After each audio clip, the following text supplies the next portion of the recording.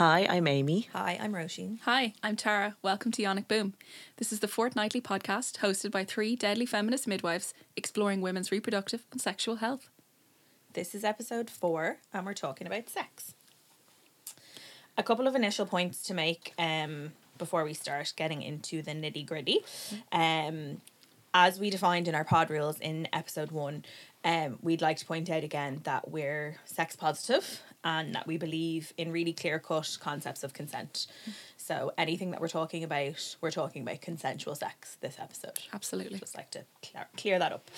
The other thing I'd like to say is to be aware of the age of consent is 17 in Ireland. And importantly, and we'll link in the show notes for people to access some information. We have a national strategy on sexual health and we have a national clinical lead for sexual health who is Dr. Fiona Lyons, and they're producing some really good Ireland specific literature for sexual health and knowledge and information and stuff. Great.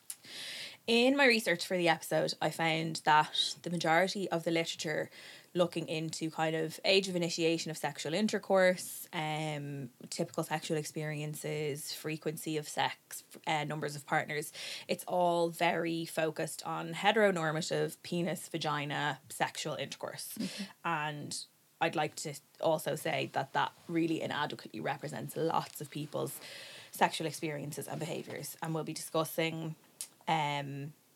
any available information or literature that we've come across, but we would love to hear from those of you who are having different sexual experiences than this heteronormative one that is covered in most of the absolutely definitions and stuff that we're talking about. Yeah. As midwives, we would most frequently probably discuss sex with people in two people in our care in two main kind of time specific events, I think, which would be sex during pregnancy and resumption of sexual activity after having a baby. Yeah, absolutely. That's certainly my experience of the most. People ask questions when they come into hospital in antenatal clinics or whatever. And we're going to discuss them in a lot more detail in our pregnancy and our postnatal episodes.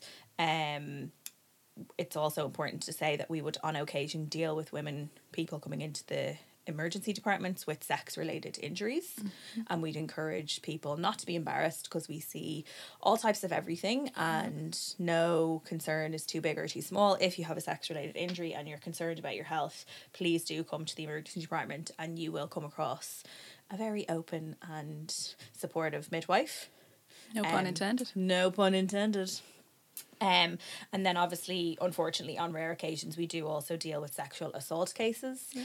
Although in the main, they're kind of referred on to a sexual assault treatment unit.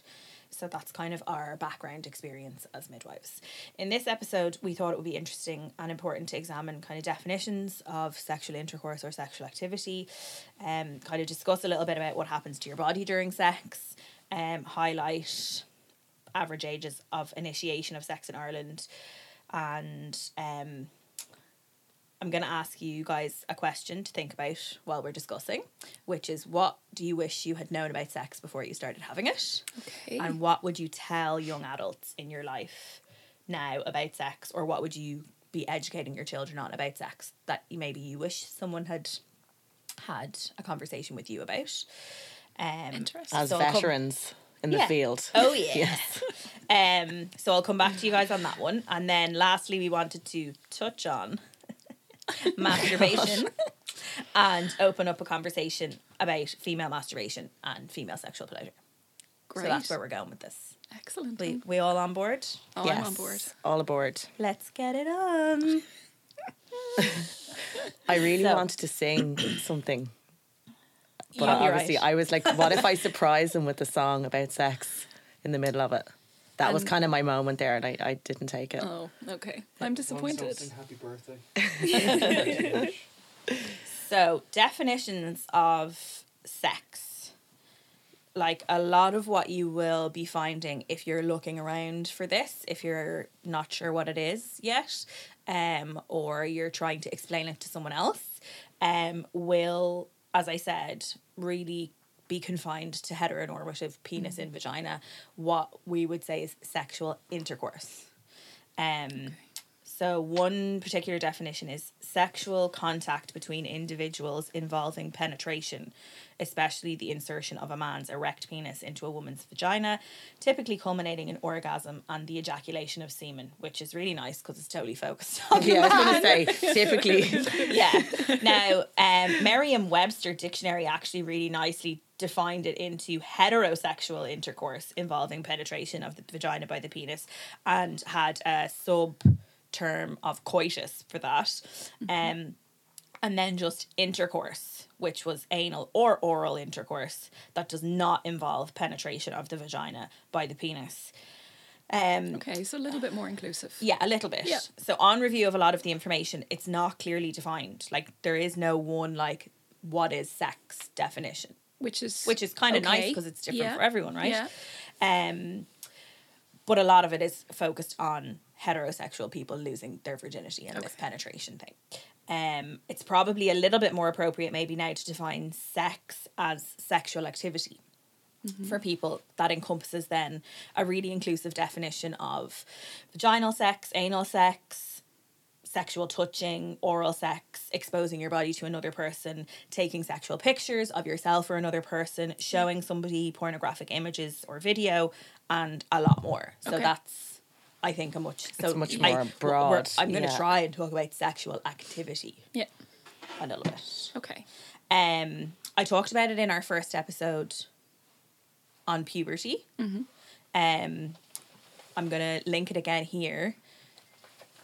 The Teen Health Source, the Canadian website, Yes.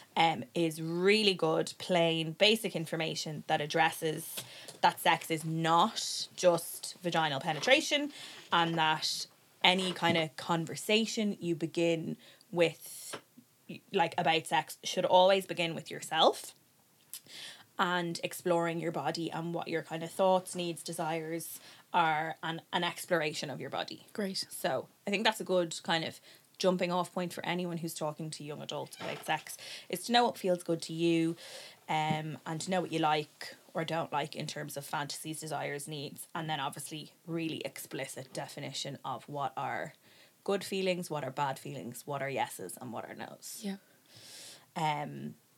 Also on that website, which I think would be really good for teenagers, is a segment about, I think it's called quizzes, or maybe it's like self-learning or something. Really nice self-assessments that you can do, like a little quiz to figure out where you're at.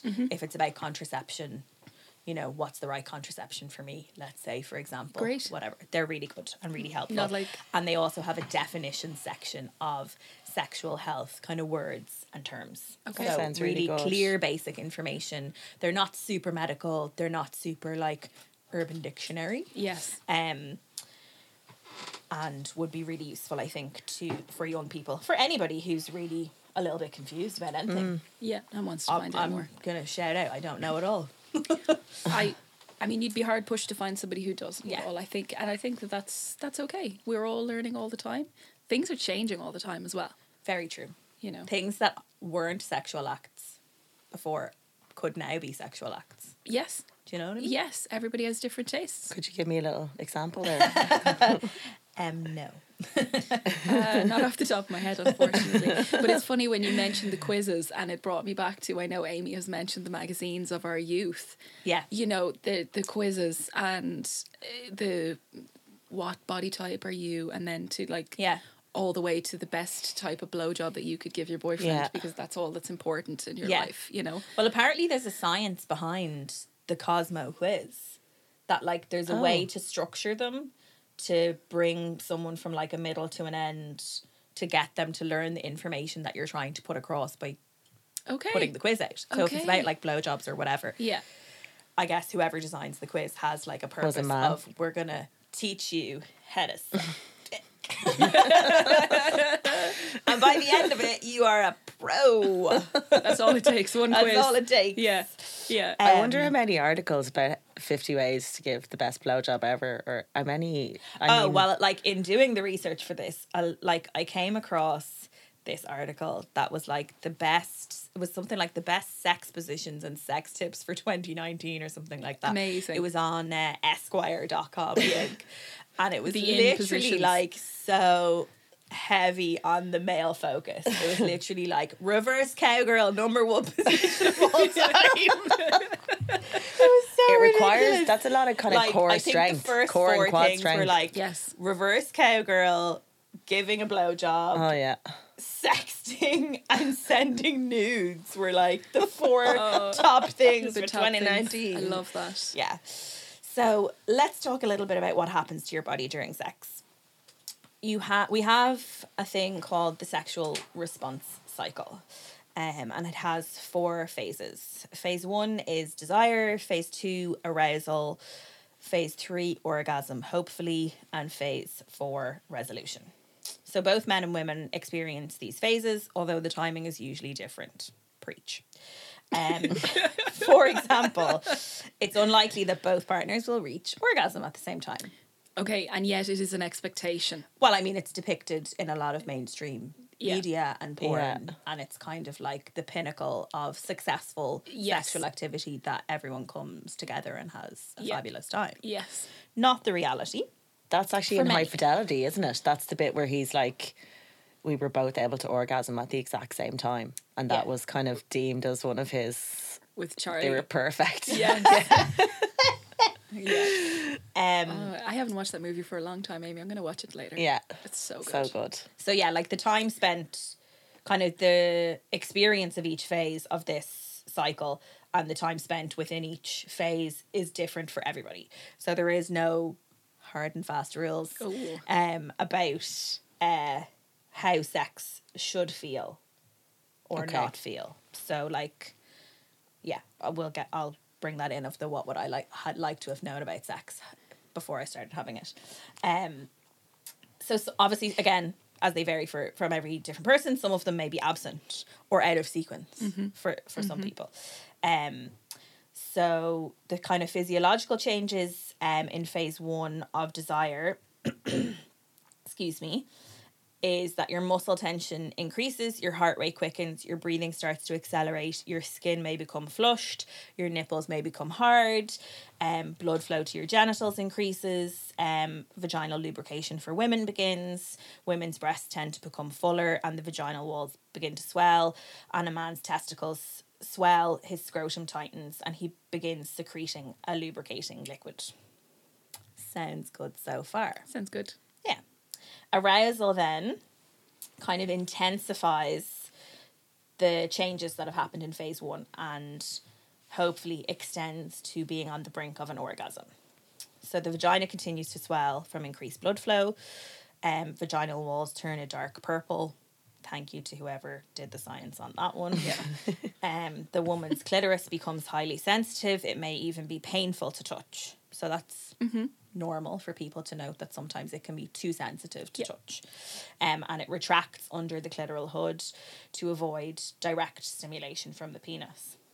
The man's testicles are withdrawn up into the scrotum, and breathing, heart rate, and blood pressure continue to increase. Muscle spasms may begin in the feet, face, and hands. So sexy. I know, and when you put it out like this, it sounds all a bit.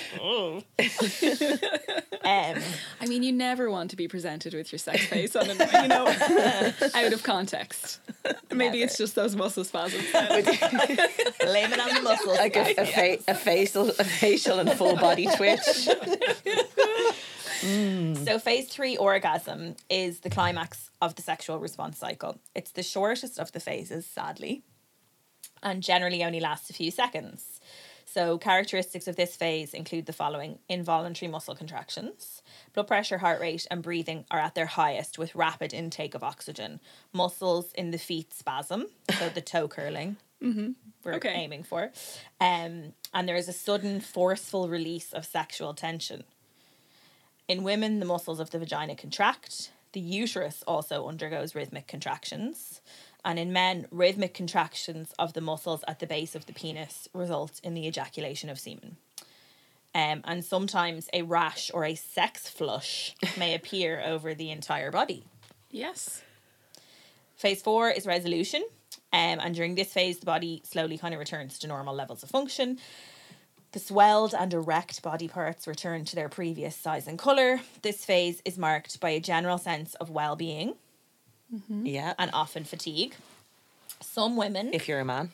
if you're a man, Yeah. some women are capable of rapid return to the orgasm phase with further sexual stimulation and may experience multiple orgasms. Excellent. So I'm going to ask a really stupid question here. So if you have an orgasm and then another orgasm in quick succession, Yeah. that we're defining that as multiple orgasms. Yes. Yes. Not loads of orgasms from the one encounter. I No, think you have no. to keep going. Like, you have to keep doing a thing. Like, Yeah, like you don't. So- You don't have to like change what you're doing, or you could change what you're doing Okay. if you reach the I suppose it's just reaching the point of orgasm multiple Yeah. times. Okay. Okay. So the end, not the means. The end, not the means. Yes, excellent phrase. Thank you. And men need recovery time after orgasm. This is called a refractory. pets. Of course they do. poor little patties. This is called a refractory period during which they cannot reach orgasm again. The duration of the refractory period varies among men and changes with age, and also I think with health related things. So obviously chronic illness, Yeah. Yeah. obesity, kind of Yeah. poor health choices, Yeah, smoking, absolutely. alcohol, Smoking, drugs, alcohol, yeah. that kind of thing Yeah. can cause issues there. And I think not very clearly depicted in mainstream media, this refractory period that men need to recuperate before they can Yeah, orgasm absolutely. again. Yeah. Why would you want to highlight that? Well, because it's normal. Exactly. So that's what's happening to all of our bodies when we're having sex. I'm That going was to- the least sexy. Yeah, it is a very yeah. unsexy description of sex, but Yeah. that's what's happening. I have a friend, just on the topic of multiple orgasms, I have a friend and herself and her ex-partner had a sex life that at first I thought to myself I'd be really envious of that, but for me it wouldn't work. It wouldn't be for me. But they would have penetrative sex until they both orgasmed 3 times without stopping. Sorry. They would, I mean, he I don't know why he I'm was a young laughing. guy. His refractory period was quite short. Okay, I'm with and- you. And obviously her being female, you know, multiple orgasms, it was not a problem for her, and Yeah. she was someone who could Like, as orgasm in- through penetration. The pee was It never came out. continuously in the vein. It never came out. It stayed in there the whole time until they would both have 3 and I just said to her, I mean, that's amazing, but that would be quite why weren't uncomfortable they for me. taking a It little wasn't- break? Like why? Like not even for a minute. Like What happened on the her third poor one? That was just- clitoris. That was What just was her the- style. That was just their style. That was just what they did. They established this kind of relationship. Why did they break up?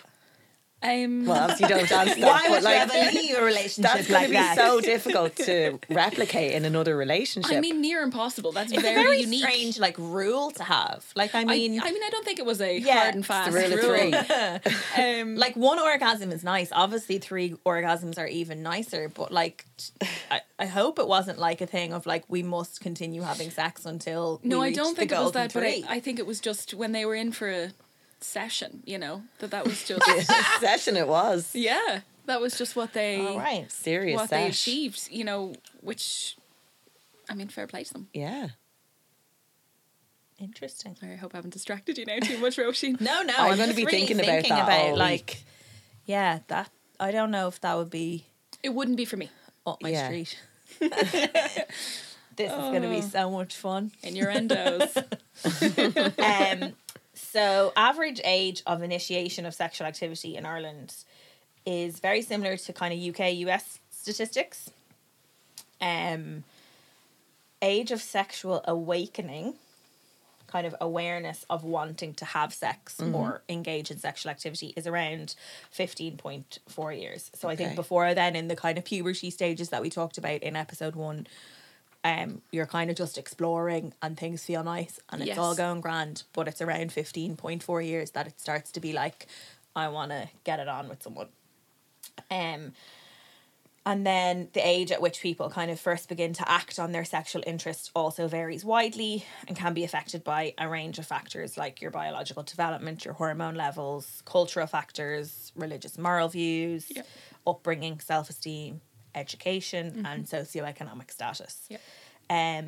So typically speaking, it's between 16 and 17 is the average age of initiation of sexual activity. So if we're using that definition that we talked about before of not just penetrative penis vagina sex, I can see how most people would have started some form of sexual activity In that by the age of 16 to 17. Yeah. So by the end of teenage years, most people will have started having sex. Kind of between, by the time people turn 16, between a third and a half have. So that kind of younger Okay. age. That's a good number, like, isn't it? Yeah. I found a little bit of information on kind of like a report that was done on this. Kind of sexual habits and attitudes in Ireland, but it's from 2006, so it's a little bit outdated.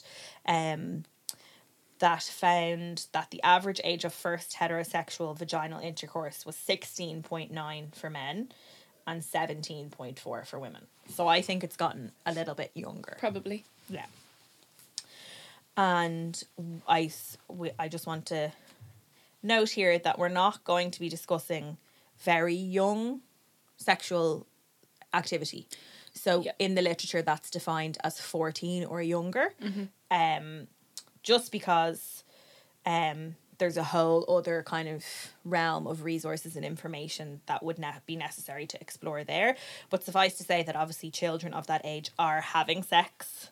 And the NHS provides a really nice resource for adults and parents who are trying to talk to young teenagers in their life about being or becoming sexually active, which we can link in the show notes for people.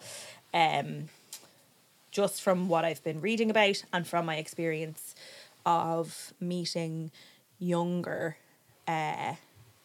women having children from their very early sexual experiences, I would strongly recommend parents and adults to kind of give a little bit of time and consideration to the fact that they are having sexual feelings and experiences at that young of an age nowadays. Yes. And to think about how they're going to approach the subject of sex with the young adults in their life. Like, I think how those things are dealt with can be extremely formative. And absolutely. have a huge 100%. impact on how you positively or negatively relate to sexual relationships in your future. Yeah, and you're talking about, you know, adults talking to their teenage kids at a time when their lives are so difficult. You know, we were talking about puberty and the changes that come with puberty, and it can be so challenging with hormones and 100%, you know, young teenagers looking for independence and feeling that I don't need to talk to you, you don't know anything anyway, and trying to overcome that in a sex positive way. Yeah. Must be, very challenging. Very challenging. Yeah. Yeah. But nice if there is a it kind of goes resource through or- like what they're kind of going through, how Yeah. to talk to them about it, how to get them, you know, contraceptives if they need it, that kind of thing. And obviously, like, a lot of young teenagers would be very much like, Mom, Dad, don't talk to me about sex. Yeah. So just trying to make it kind of what the purpose of what we're doing here as well is just to try and make it a lot easier to talk about. That's it. And I think, you know, if anyone listening has an 8-year-old or a 9-year-old, then to try and get that sex positive conversation started way before. Way before. Lay the groundwork. Yes, definitely. And then to try and just build on that over time. Well, you want them to get information that's, Accurate. you know, from a trusted source. Yeah. And obviously, Yeah. you know, you don't necessarily want them to be getting it from their peers and Yeah, I mean, there's value in that information as well, because I don't think as parents or adults in their lives you're going to be telling them about the fun or funny aspects of sex necessarily. And it's good to be able to talk to your peers about like the embarrassing stuff or the weird stuff that you want to do or whatever that maybe you don't want to tell your parents. Yeah. yeah. Yeah. But I think it's really important to have like a really open, easy conversation with. Yeah, a midwife that we all know had a conversation with her son who was 13, and they had for something in their SPHE education, the sexual and personal health education in school, he had to come home and talk to his mom about something to do with sex, you know, and she said, you know, now the next couple of years you're going to meet girls and you're going to like those girls, and you know they're going to let you touch their boobs and you're going to think that feels great. And he was like, oh my god, mom, stop talking, and she was like, you know, it's going to feel really nice. She was like, it just is going to feel really nice and you're going to enjoy it, but you know, you need to be careful. And she said to him, I don't want you putting your dirty little fingers inside anybody. And he just, Okay, you know, and you know, so okay, this woman, she's very open, she's very honest, Yeah. she's like that as a midwife. You know, she's really open with her women, and it's great. And she was really trying to open up that conversation, but he just wasn't prepared was for that. cringing. You know, Yeah. he really was.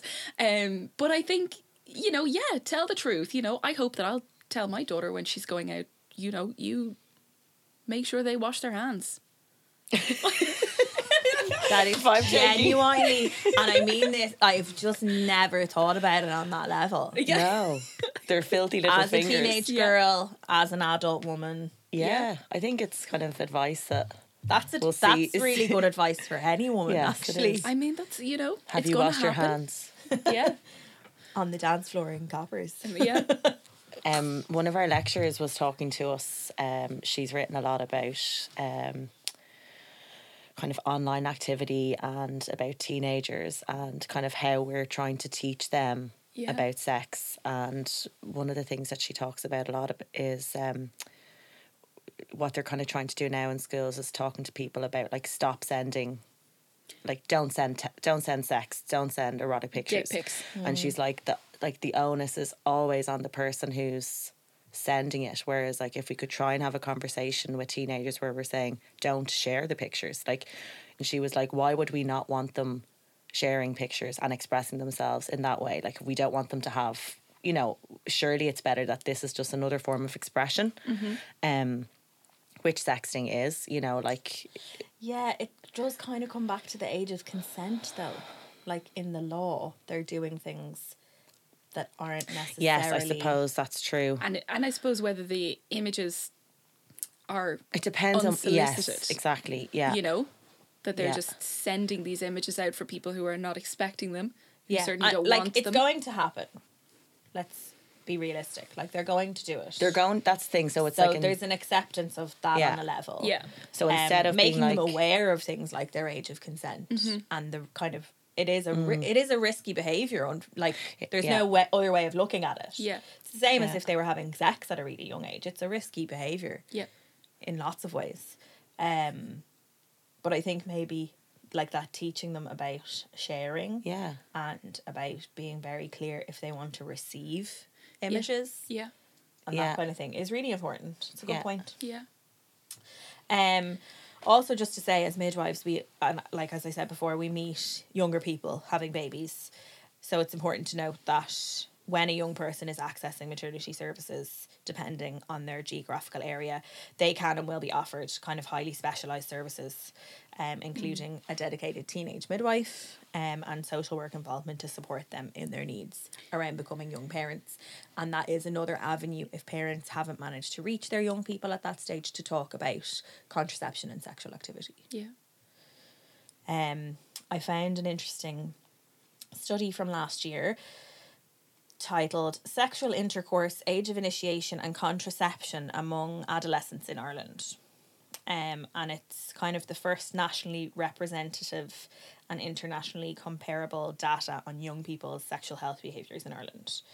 So what the kind of research is showing is that kind of future sexual health norms of behaviour and practice, really the groundwork is established in their adolescence. So what they're learning about sex Yes. now carries through to their sexual behaviour and practices as adults. So that's again why it's really important to be having these kind of open conversations. So they were saying that earlier initiation of sex is associated with less use of contraception, unplanned intercourse, and the increased likelihood of regretting first time intercourse. Okay. Okay. So kind of preparing young people for that, I think, is important.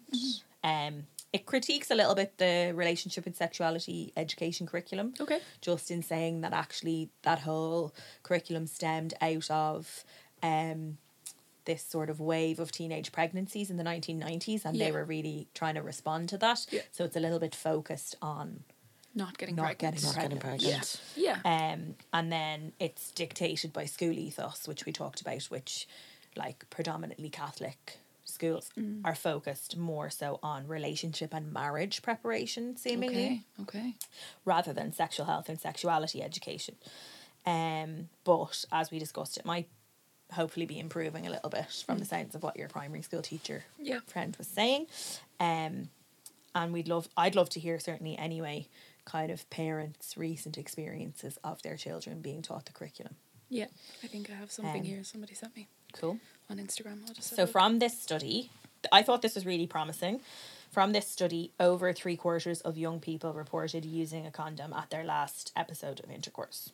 That's, Okay. 75%, like, yeah. that's really good. Yeah. More than I would have thought, yeah. Boys' condom use was predicted by age, weirdly bullying others, who knows why, That's physical activity and health protective behaviours. So boys who would be inclined to take 2 Panadol if they had a headache are more likely to also use a condom when they're having sex. Okay. okay. Girls' non-condom use was predicted by taking medication for physical and physiological symptoms.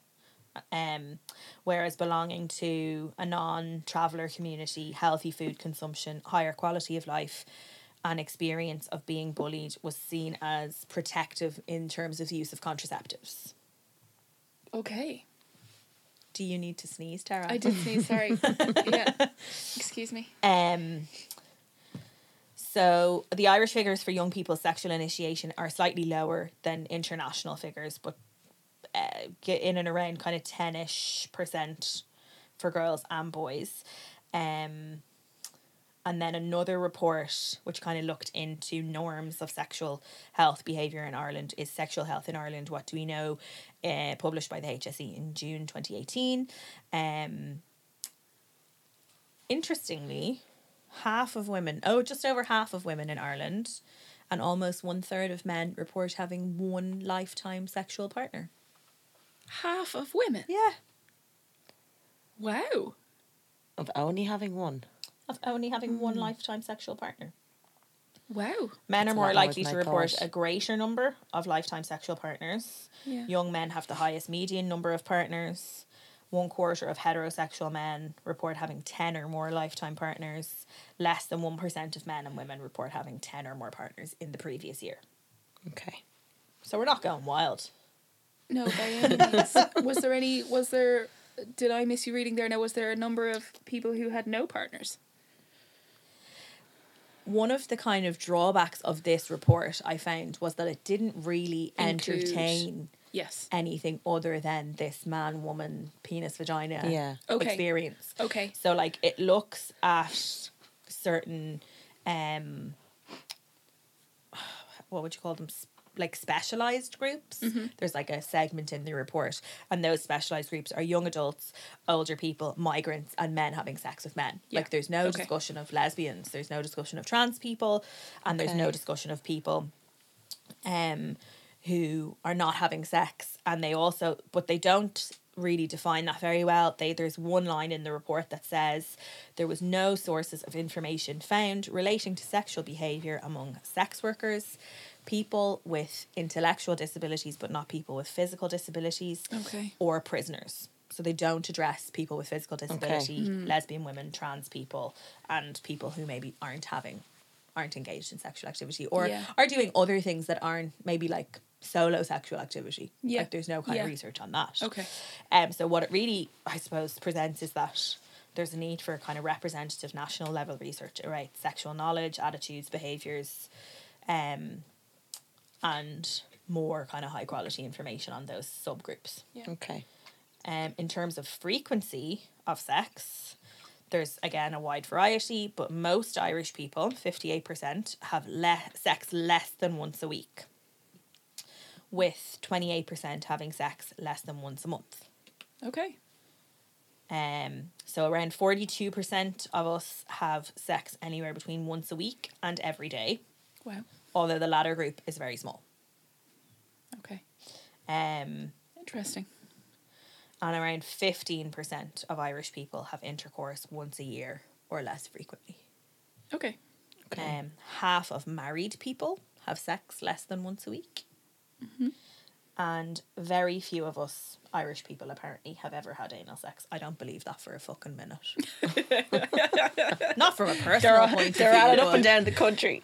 like, I heard somewhere recently, anecdotal evidence, of course, that people are having more anal sex Yes. now because they don't want the risk of pregnancy, but they're still able to have sex. Okay. Yeah. That's yeah. what I thought as well. So, I'm Yeah. coming back to the questions. Mm-hmm. What do you know now about sex that you wish you had known before you started having sex? And what would you tell a friend, relative, or your children about sex? It's a tough one, Roisin. I guess. For me, Yeah. I wish someone had told me, like, obviously we talked about the non-sexy sexual response cycle and how it's different for everyone, it varies. I wish someone had told me that there was no sort of standard Yes. sexual experience, as in this means it's working and this means it doesn't. Yeah. Do you know, I remember having multiple conversations with friends where a friend would reveal that she did something in the bedroom and I would rack my brain going, oh my God, I didn't do that. Am I meant to be doing that? Should I try that the next time I'm having sex with someone? Yeah. Like, does that mean I'm doing it wrong? Yeah. Yeah. Yeah. So, like, I think a little bit of that is like, not everyone is teabagging or whatever, like, whatever you want to. A wonderful example. Do you know? Yes. Yeah. Yeah. If anyone has teabagged or been teabagged recently, if they could just drop us a line. I'm yet to meet someone who's done it or had it done to them. Really? Oh, Oh, Tara. I'm just thinking of someone just crouching above my head and just kind of doing the little... Yeah. And the other thing I think I wish I had known before starting to have sex is that it's all right to say that you don't know what something is or say that you've never done it, Yes. but that you're willing to try. If you are willing to If try. you are willing to try, and it's okay to Yeah. say that you're not willing to try. And that sex is funny Yeah. and embarrassing, Yes. even when you really like the person and it's going well. Sometimes something silly happens and it's all right to laugh and Yeah. it's all right to stop and take a break and have to pee and Yes. it's not just Yeah. yeah. I think like a lot of like not trying to mimic some sort of unattainable perfect sexual experience was what I wish I had known about sex. Yeah, before that's it. I think when that I was younger. I think that it would be nice to know that you don't have to writhe around the place screaming your head off. You know, to prove that you're having a good With your time. muscles, you as your know? muscles Yeah. are twitching frantically. Yeah. That facial spasms on the go. Yeah. Yeah, I think some, things like that. And that it's okay to ask questions, Yeah. and I remember it was the second person I ever slept with asked if I would toss his salad and I had literally no clue what he was talking about. And that's kind of something, it's, you'd kind of want to know that you're getting into that. Yeah, 100%. I wasn't just going in blind like. Did you establish what it was? I'd be doing the wrong Can you tell thing. me? It's like, I'm going to describe it really badly. It's a rim job. Yeah. Or a rimmer. Like, is it a rimmer? Oral stimulation of Stimulation someone's anus. of the anus. Yeah. Okay. Can I just ask why it was called tossing a salad? Because that doesn't, Yeah. like, if you were like, oh, licking the bowl, like, I mean, that's probably a little too prescriptive. Maybe, I don't know. Would you mind licking my bowl, please? I like to bake, Amy. Yeah. So he went all Urban Dictionary on it. Yeah. Okay.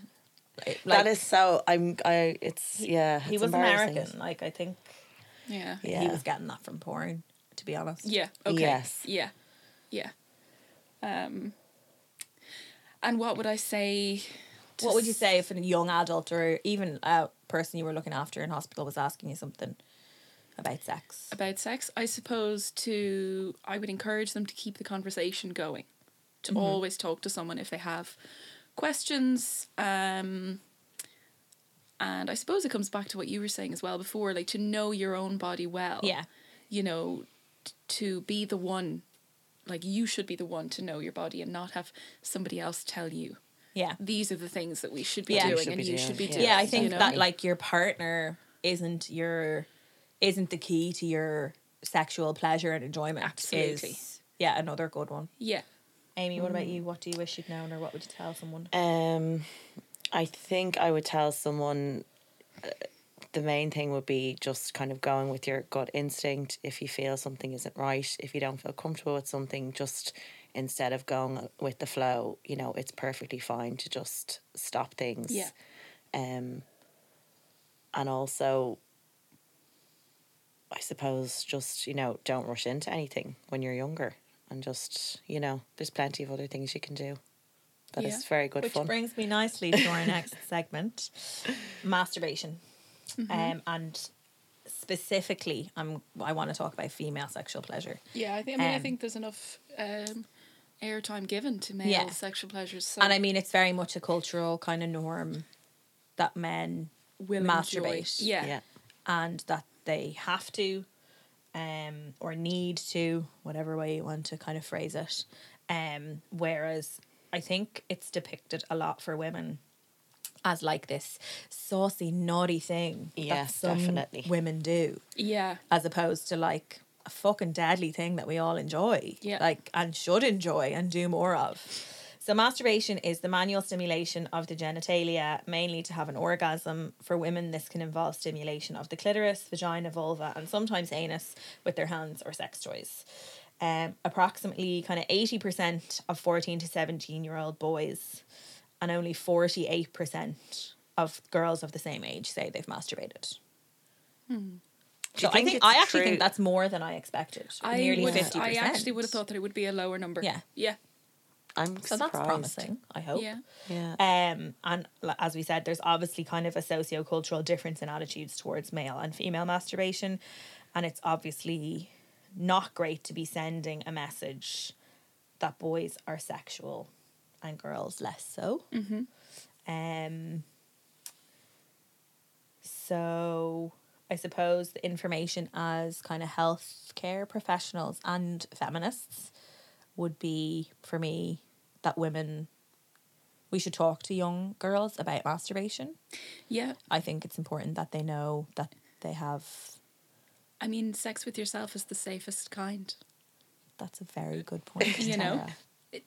Yeah. It is. Yeah. And it can be enjoyable and have a great time and get to know your body. And you're not going to get And it pregnant will on your own. ultimately, hopefully, lead to more pleasurable sex. Absolutely. Exactly, yes. Absolutely. Future. Yeah. And people knowing what they want and knowing how to communicate what they want Yeah.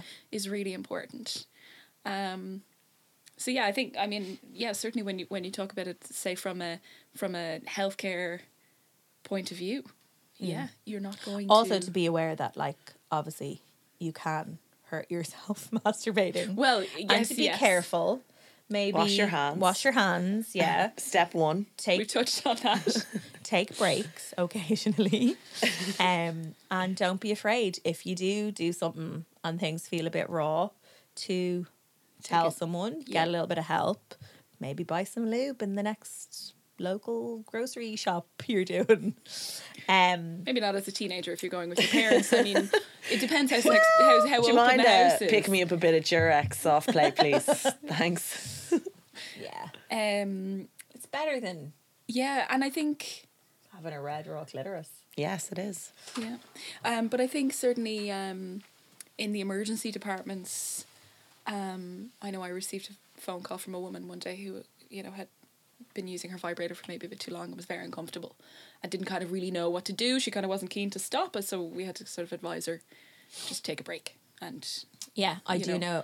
I received a phone call from a woman before who had suffered some form of vaginal trauma from fingering herself. Okay. And was bleeding quite a bit. Oh no, actually it was her partner. Okay. So she was just ringing to ask what she should do. Did she need to come in? Did she have to do something to stop the bleeding? Should she be worried how much was too much? All that kind of thing. She was a gas character altogether. We were on the phone for ages. But obviously better that she rang in and asked the questions and made sure she was all right. And obviously had she needed to present to the hospital, I would have told her to do so. Yeah. And I think, when it comes to female masturbation, like, do you remember when Anne Summers was opening here in Ireland? I remember feeling like really bold going into a sex shop for the first time. I think it was Anne Summers. But do you remember before they opened? They were on the Late Late. Yeah, it was a massive... it was like, oh was my a God. massive yeah, there was deal. And they have things horror, in there yeah. that are going to make women happy. It was really, it was so off the wall. Even though there were a few sex shops in town,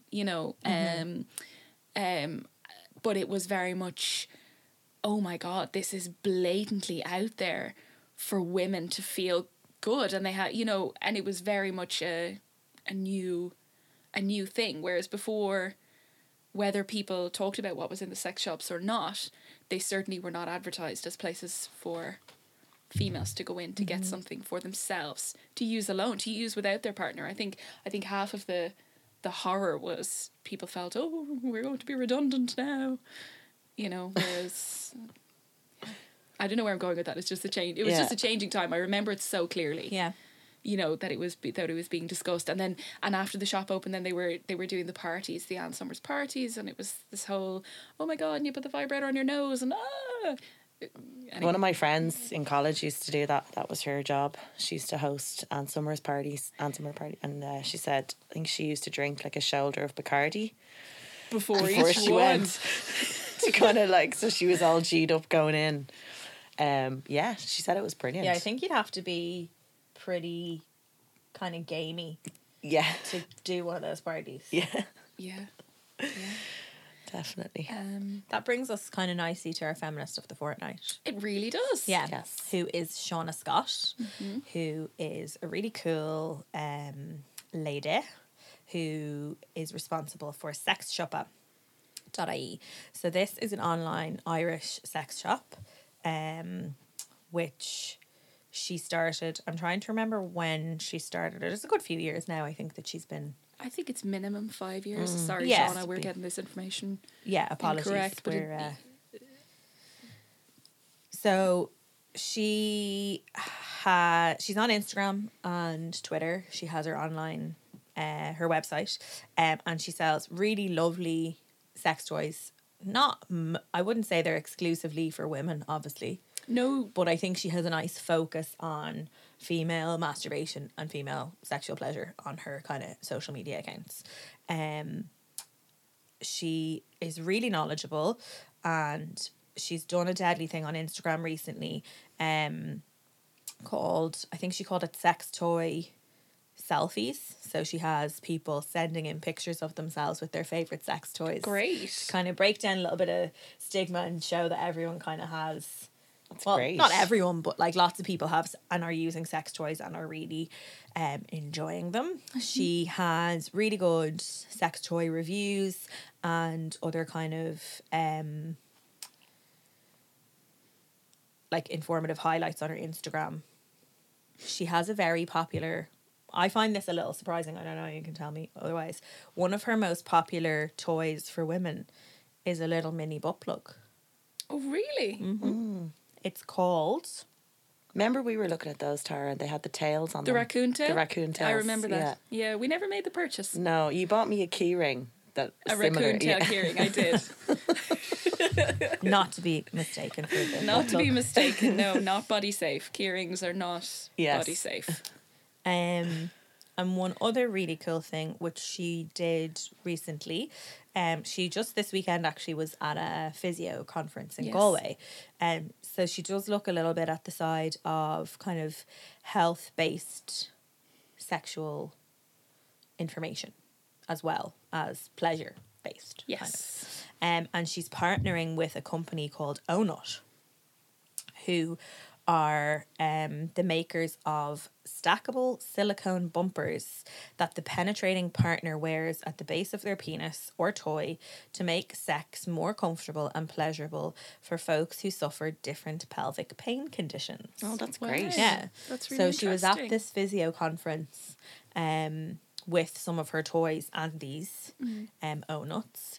And she made a really interesting point on her Instagram stories for doctors and physiotherapists in particular who would be dealing with women who have sexual health issues.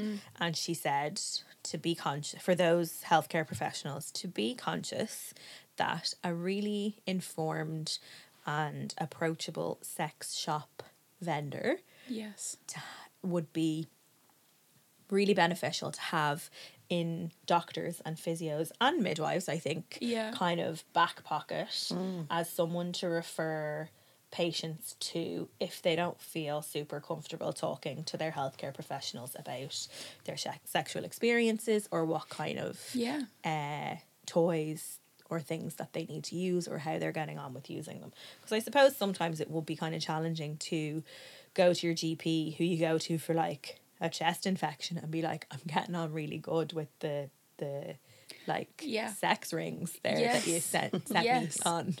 So to have someone like Shauna or accessible information on her social media or website for people to go to, because she's well informed on the kind of health very aspect interesting. of it too. Yeah. So thank you, Shauna, for kind of breaking down a good bit of stigma, for providing a really nice Irish-based platform for sex toys and discussion around sexual health and pleasure. Yeah, that's Perfect. great. Did we have any Dear So- Fanny Oh yeah, questions? we did have a Dear Fanny question. We had a Dear Fanny question. So somebody was asking, we had a few actually. We had a Yeah. few on this topic, which is great. So the first one is about sex in pregnancy. Can you have sex when you're pregnant? And the answer is 100% yes. absolutely. Yes. If you feel comfortable to do so, you can, of course.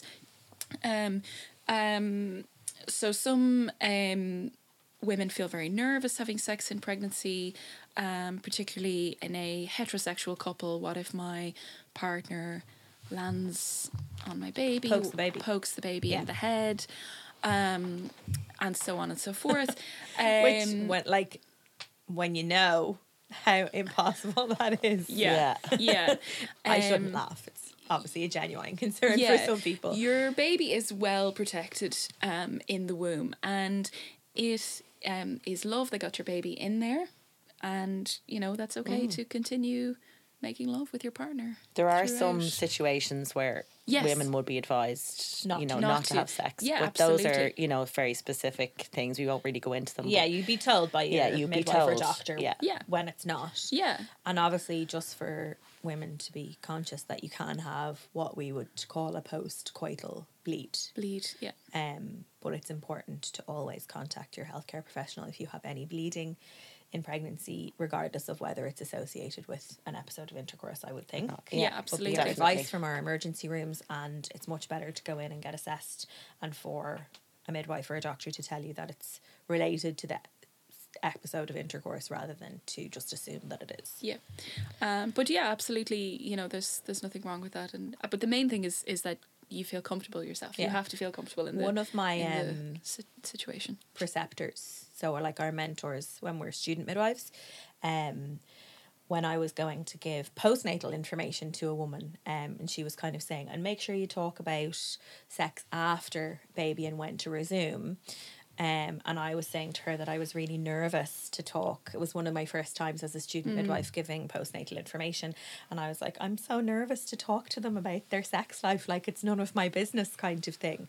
And she just like launched into this really cool, like open conversation about sex in pregnancy and postnatal sex.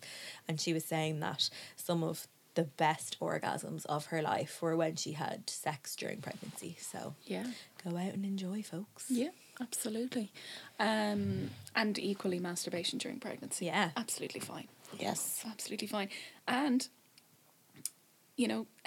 sexual contact and particularly, in a particularly loving and gentle way can help your baby come Make an into the world appearance at the right time. At the right time. It will, sex and pregnancy will not cause premature labor. However, if you feel your labor is starting, and you feel that you want to have sex, then that is It can be a little helping yeah, hand. Yeah, absolutely. Yeah. And when you were talking about a resumption of sex post baby, which was another one of our Dear Fanny questions. So when is it okay? So I would always advise women that they, and sometimes it's difficult, I think, for a lot of women to be the leading partner in that respect, that it shouldn't be dictated by their partner when sex resumes, because they're the person who's gone through a physical and potentially traumatic experience. So that's step one, that they should be ready, but that everyone is ready at a different time. Number one piece of advice is that if you've had a perineal trauma, and in particular if that's required stitches, that you should wait until the stitches have healed, just because obviously any kind of friction may interrupt the healing of the stitches and the coming back together of your tissues. So that's typically around 10 to 14 days is when the stitches there will have done the majority of their work. Now, obviously not a lot of women would be ready to resume at 10 to 14 days. And then it's about sensation and how it feels to you. So a lot of women can expect to have sex feel different after having a baby. Because obviously there's been changes to your kind of perineal muscles and vaginal wall, and you may have then scar tissue from perineal trauma, episiotomy or a vaginal wall tear or whatever. And obviously for women who've had a cesarean section, they can have obviously their cesarean section scar. They need to be conscious again. The same thing with the stitches, I would say. Not too much friction while their stitches are still doing their work. Yeah. And it's about comfort and levels of comfort. So good water-based lubricant, I would suggest, for the first time you resume sexual activity.